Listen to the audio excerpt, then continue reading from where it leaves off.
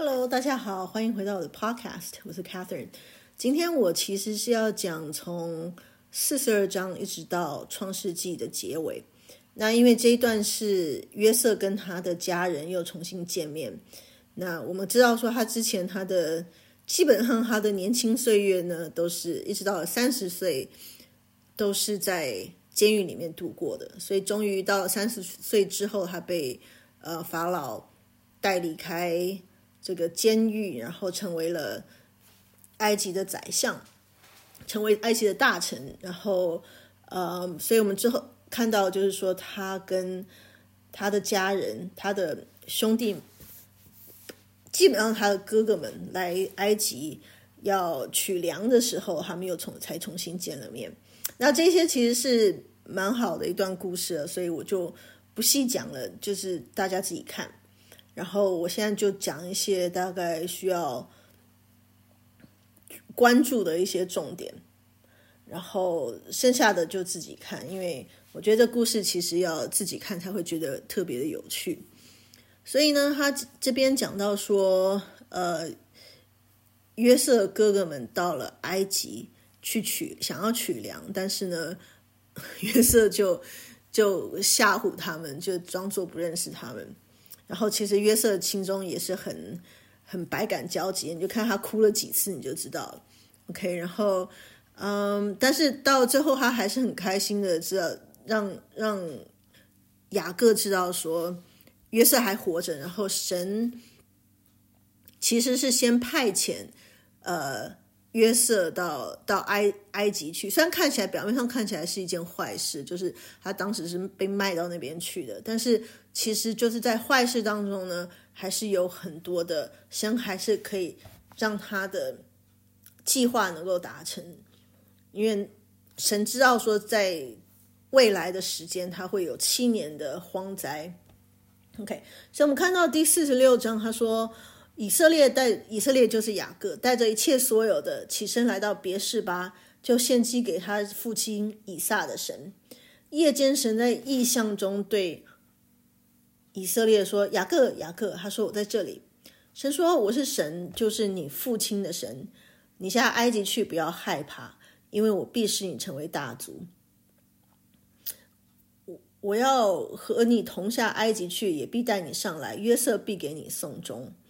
然后所以就神也是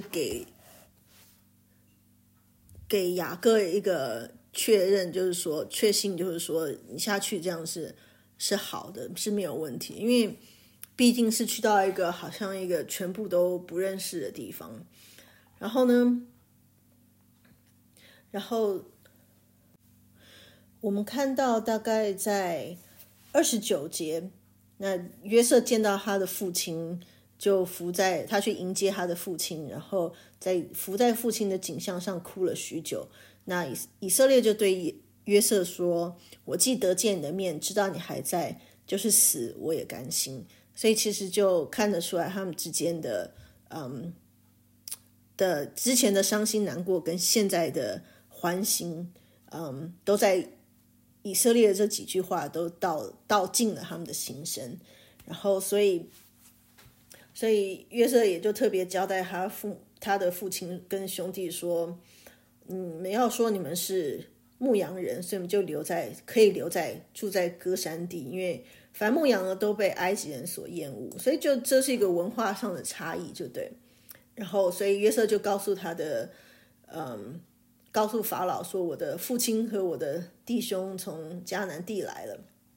然后那我们看到说法老跟他的大群臣对约瑟其实是很欢迎，他的家人是很欢迎，所以这也代表说约瑟做人应该是蛮成功的，要不然他在这种异乡的地方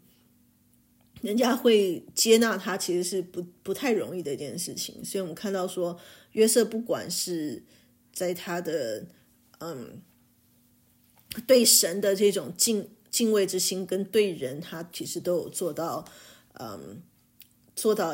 跟人之间的一些的友好。然后所以约瑟所以47章第7节，约瑟领他的父亲雅各进到法老面前，雅各就给法老祝福。所以我们看到说法老其实应该是比较大的嘛，因为他是王，但是我们看到说雅各因为他也是神的仆人，所以他也有这个身份来给法老祝福。所以换句话说，属灵上雅各是比较大的。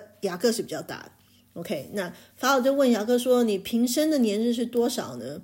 雅各对法老说，我寄居在世的年日是130岁，我平生的年日又少又苦，不及我列祖早在世寄居的年日。所以雅各也很老实的讲说，他其实他的人生也不是太好过的。OK， 又被他的这些不孝子孙搞了约瑟这么一件事情。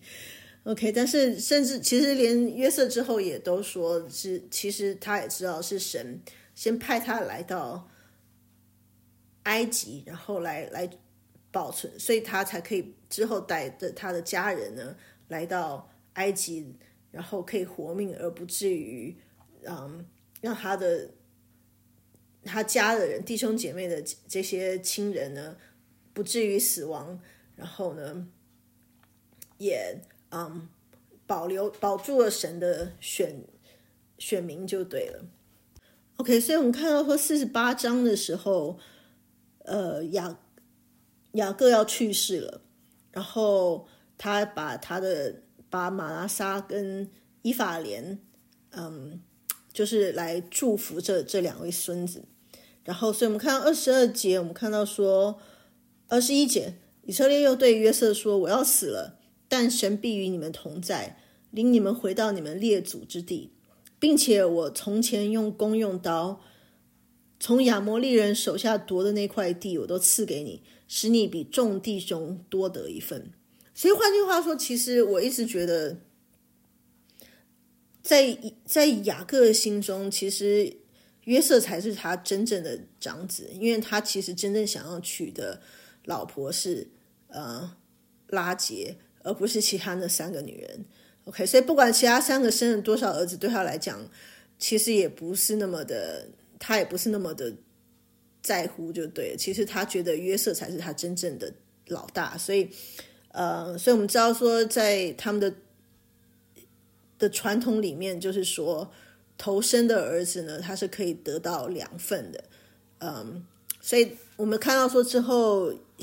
以色列人进到了迦南地之后，马拉撒是一块，然后以法莲是一块，就是他们有2块地，而不是像其他的兄弟们只有1块地。那49章我们看到说雅各在死之前为他所有的儿子来祝福，然后其实你就看，因为每一个儿子他都有不同的看法就对，跟他的祝福。然后其实最重要的应该也还是犹大，因为之后耶稣是从犹大的支派来嘛，所以犹大的祝福其实是特别不一样。虽然说之前他跟他玛的那件事情，就是他招妓的这件事情，也看出说犹大也不是特别完美的一个人。但是就像这整个约瑟的故事一样，就是虽然这些很多事情并不完美，而且是看起来从外面的角度看来是坏的事情，但是神还是有办法在这个当中让他的旨意能够完成。所以我们看到说犹大49章第8节，他说，犹大，你弟兄们必赞美你，你手必掐住仇敌的颈项，你父亲的儿子们必向你下拜。那犹大是小狮子，我儿啊，你抓了石便上去，你屈下身去，卧入公狮，蹲如母狮，谁敢惹你？所以我们看到说他犹大其实他得到非常好的祝福，然后之后耶稣也是从犹大支派出来的。然后看这边很有趣，他第10节他说只等细罗，就是赐平安者，Shiloh意思就是平安的意思，来到万民都必归顺。所以在这个时候其实